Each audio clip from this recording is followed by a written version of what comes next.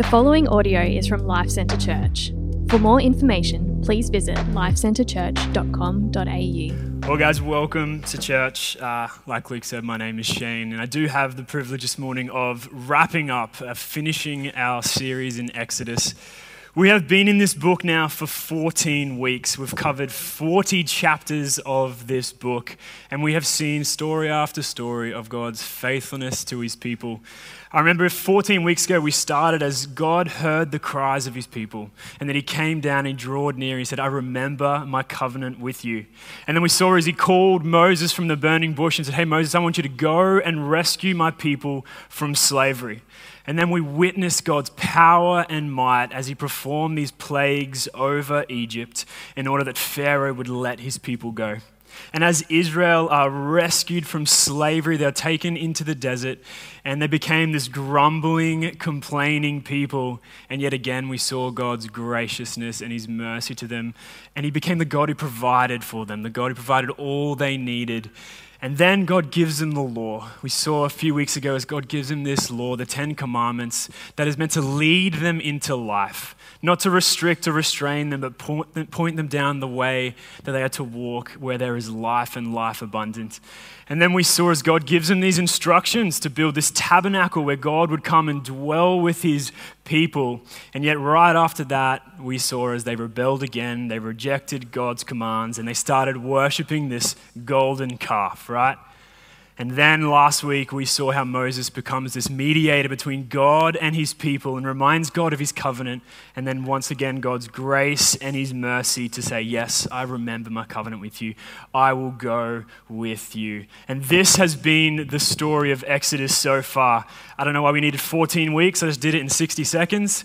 But anyway, we're going to wrap this thing up today. We're going to look at the last 6 chapters of Exodus, how this book ends. Before we do that, I'm actually going to pray again because I need the Lord to move this morning to speak through me. So will you pray with me?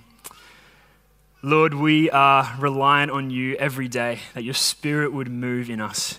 And I just pray right now all the more that you would speak through me by your spirit, that our hearts would be transformed, that we wouldn't just be hearers of your word this morning, but we would be doers of your word also. And we pray this in Jesus' name.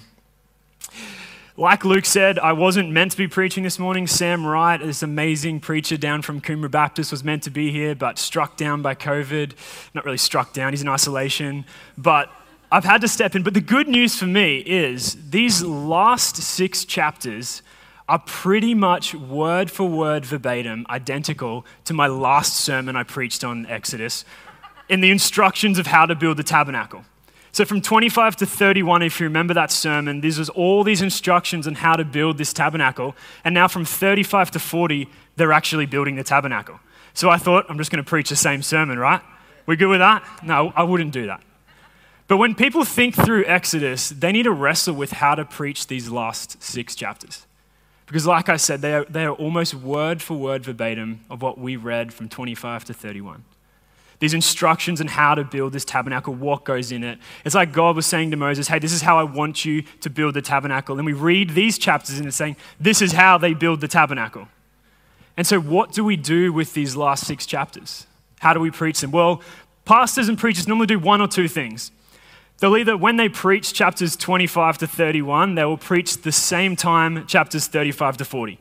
And they'll kind of flick back and forward, be like, yeah, see, God said this, and then they actually did this. Or what they'll do is, number 2, and this is probably the most common, is when they preach 25 to 31, they'll talk about what goes into the tabernacle. They'll preach what the lampstand means, what the ark means, the mercy seat. And then when they get to this chapter, they'll preach the main theme of the tabernacle, that God desires to dwell with his people, right? And I chose to do both of those in my first sermon because I thought Sam Wright's going to preach this one. It's going to be sweet. He can figure out what to do. And yet here we are preaching this same sermon. So I'm not going to cover these 6 chapters going through the detail of how to build the tabernacle. What we need to see is they obeyed God and they built the tabernacle exactly how it was meant to be built. So I want to look at the last 6 verses of Exodus. Chapter 40, verses 33 to 38, it says this, And he erected the court and the tabernacle and the altar and set up the screen of the gate of the court. So Moses finished the work. Then the cloud covered the tent of meeting, and the glory of the Lord filled the tabernacle, and Moses was not able to enter the tent of meeting because the cloud settled on it. And the glory of the Lord filled the tabernacle throughout all their journeys. Whenever the cloud was taken up from over the covenant, the people of Israel would set out. But if the cloud was not taken up, they did not set out till the day that it was taken up. For the cloud of the Lord was on the tabernacle by day, and fire was in it by night, in the sight of all the house of Israel, throughout all their journeys. So what we read here in these last 6 verses is that Moses obeyed God's command to build the tabernacle. They finally succumbed to God's commandment to build this tabernacle. We read a few weeks ago, they kind of rejected his first command. They built themselves something instead, this golden calf, and that didn't end well. But here we see them build the tabernacle. They walked in obedience. And what I think we see through these verses, and what I think we see through the whole story of Exodus, is that in obedience through faith, it leads to life. That obedience grounded and rooted in faith in a God who is able, in a good God worth following, leads to life. This is the story of Exodus. We heard a few weeks ago as Kylam spoke about the laws and the commandments given to Israel. They weren't meant to restrict them or restrain them. They're meant to point to life. They're meant to show these now free people how to live free. As they walked God's way, they experienced this life and life abundance that Jesus and God offers us. Every commandment in the Bible, every do this and don't do that, is inviting us in, is ushering us in to experience life and life to the full. And I don't mean life as in death to life, because Jesus has already taken. If you're a Christian here this morning, you have been taken from death and given life. You've been taken from the slavery of sin and you're now alive in Christ. That has been done. What I'm talking about here is the abundance of life that we can get as we walk God's way, as we live God's way. Through obedience, grounded, rooted in faith, it leads to life. And this is what's happening here. We see this as they finally obey God. What do they get? Presence and glory. God's promise to his people.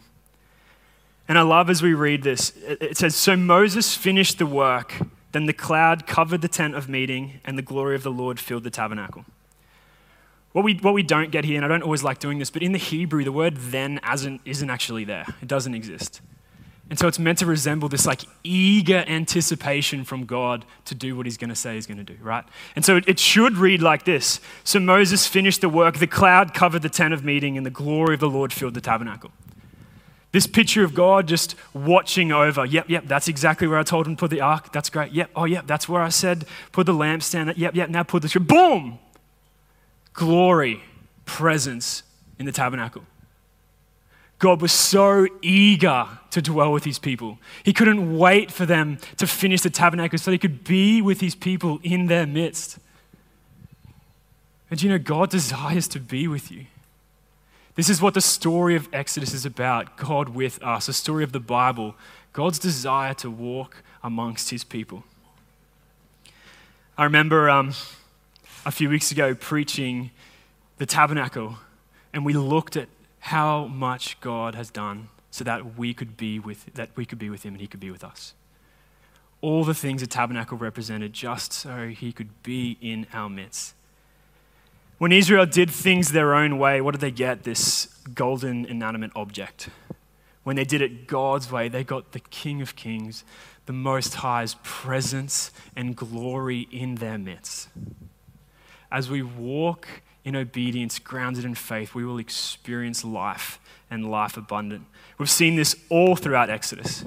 As God calls Moses from the burning bush to come, he was a guy who was a runaway shepherd. He had no people. And yet as God calls him, shows him what to do, he becomes the shepherd over Israel, the leader of God's people.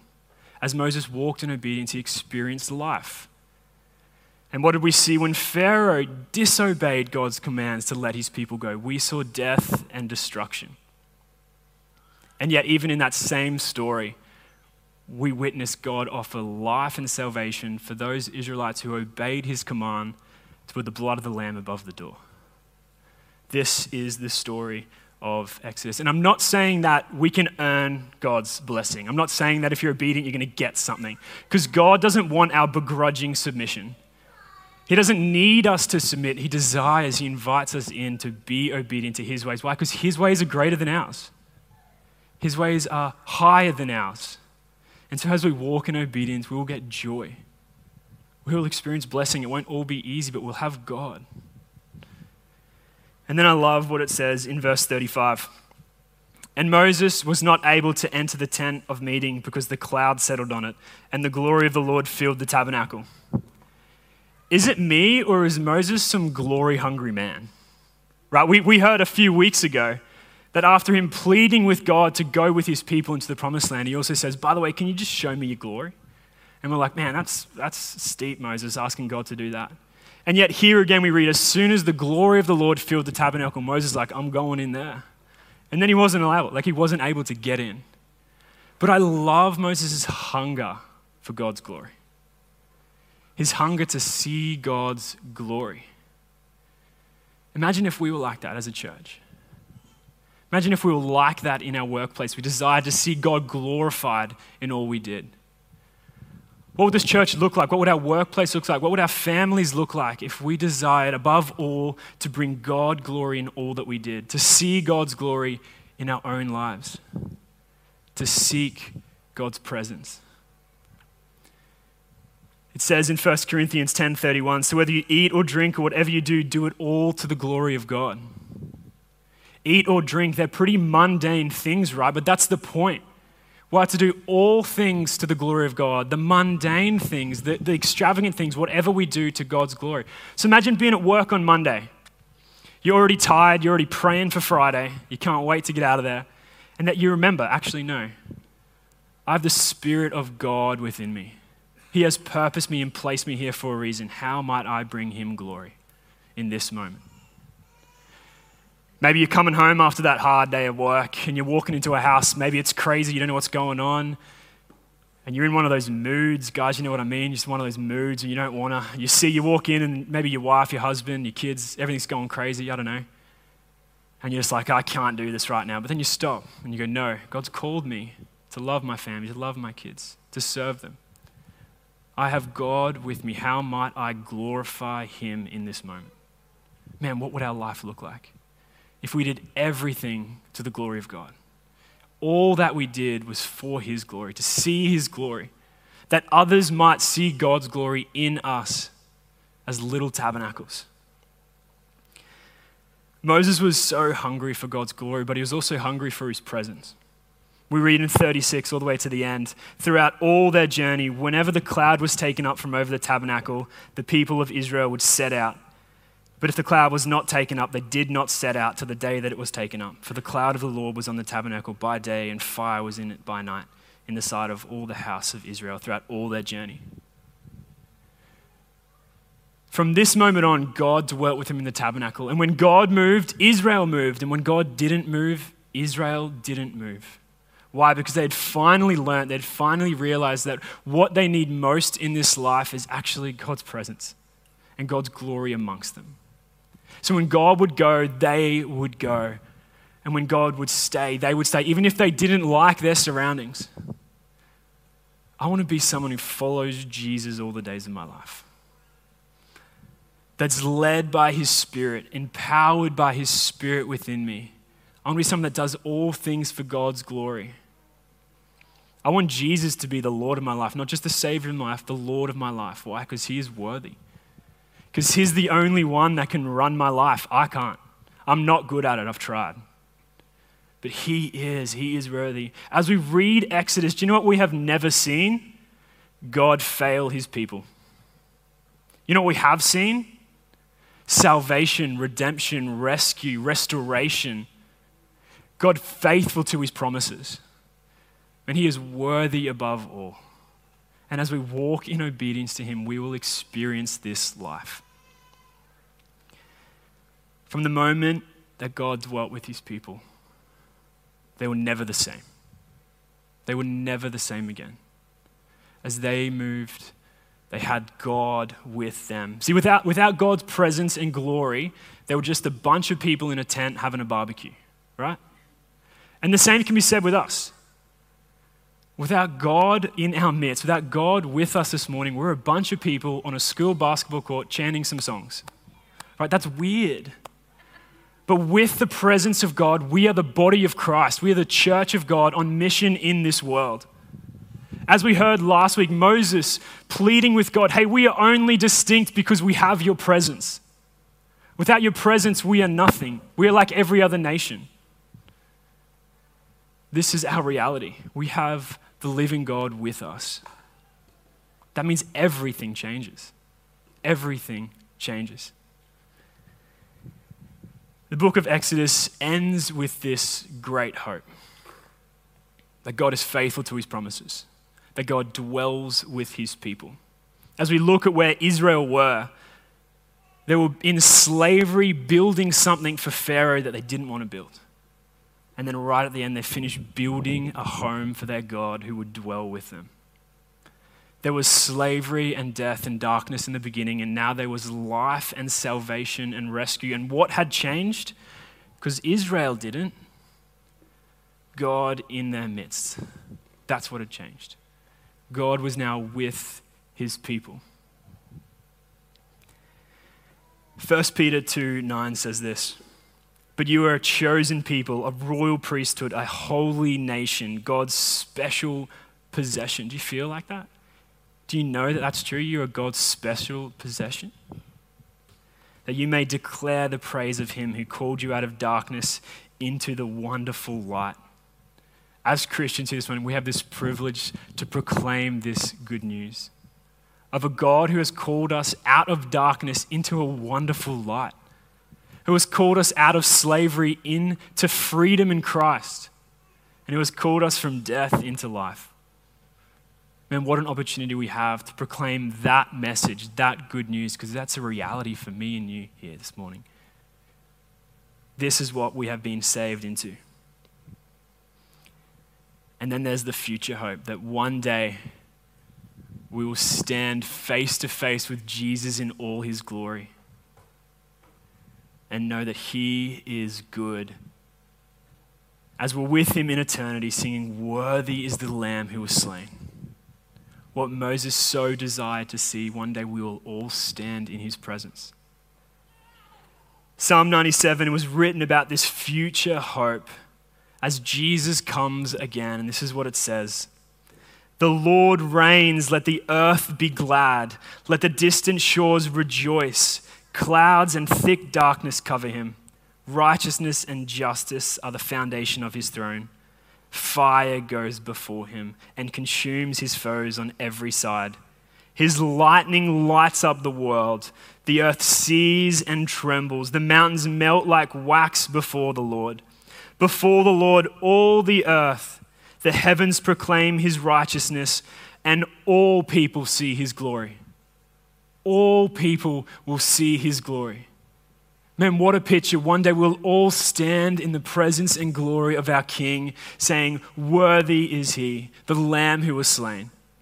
Like, what a picture of a future hope we have because of what Christ has done for us through his life, death, and resurrection.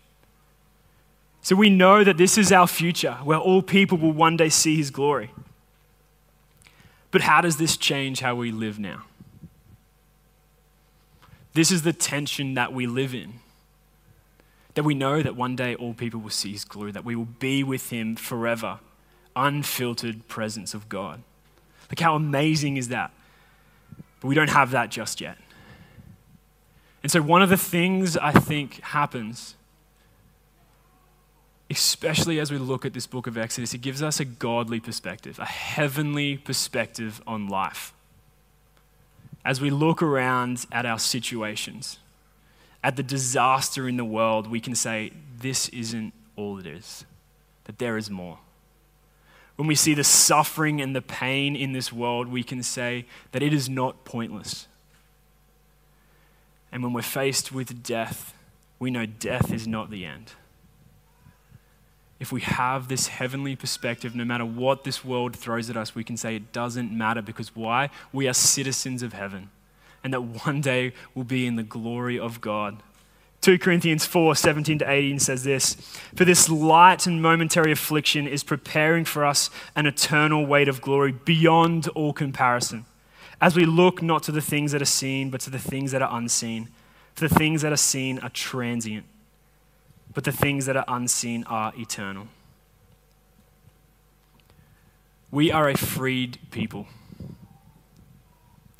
that have heavenly perspectives, because we know how this ends. Jesus on the throne. And so now we live in this tension of the now and not yet. We're free to love, we're free to serve, we're free to lay our lives down for those around us. Because we know we're citizens of heaven. This isn't our home. We're still wandering the wilderness, waiting for that promised land. So if you're a Christian here this morning, my question is, do you desire to be in God's presence? Because if you don't, you're probably not going to like heaven. Eternity in the presence of God. Like, eternity is a long time. And heaven is spoken about as ever-increasing joy, right? I love that picture, ever-increasing joy. Imagine 10,000 years and going, this is just getting better and better every day. Like, how good is God as we stand in his presence, unfiltered glory. Like, wow, God is amazing. Do you desire to be in the presence of God?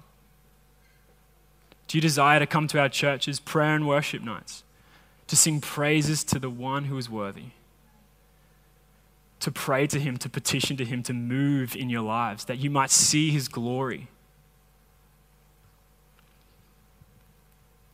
God is with us. He desires to dwell in our midst. And we need to be a people hungry for his glory, to see his glory in this world, in this nation, that others might taste and see that the Lord is good, that he is good. And this is the story of Exodus. And as the band come up, I want to look at the last thing.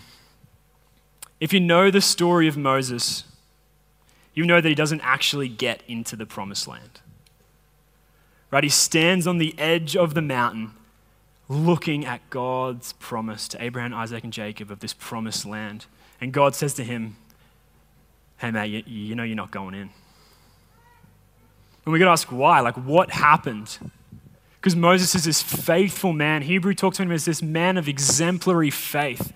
He just led Israel out of slavery in Egypt, through the desert for 40 years. So what happened? Why doesn't he get in? Well, we read in Numbers that God asked him to go over to this rock, speak to this rock, and water was going to come out. And yet Moses, out of anger and bitterness, he went over and smashed the rock twice with his staff.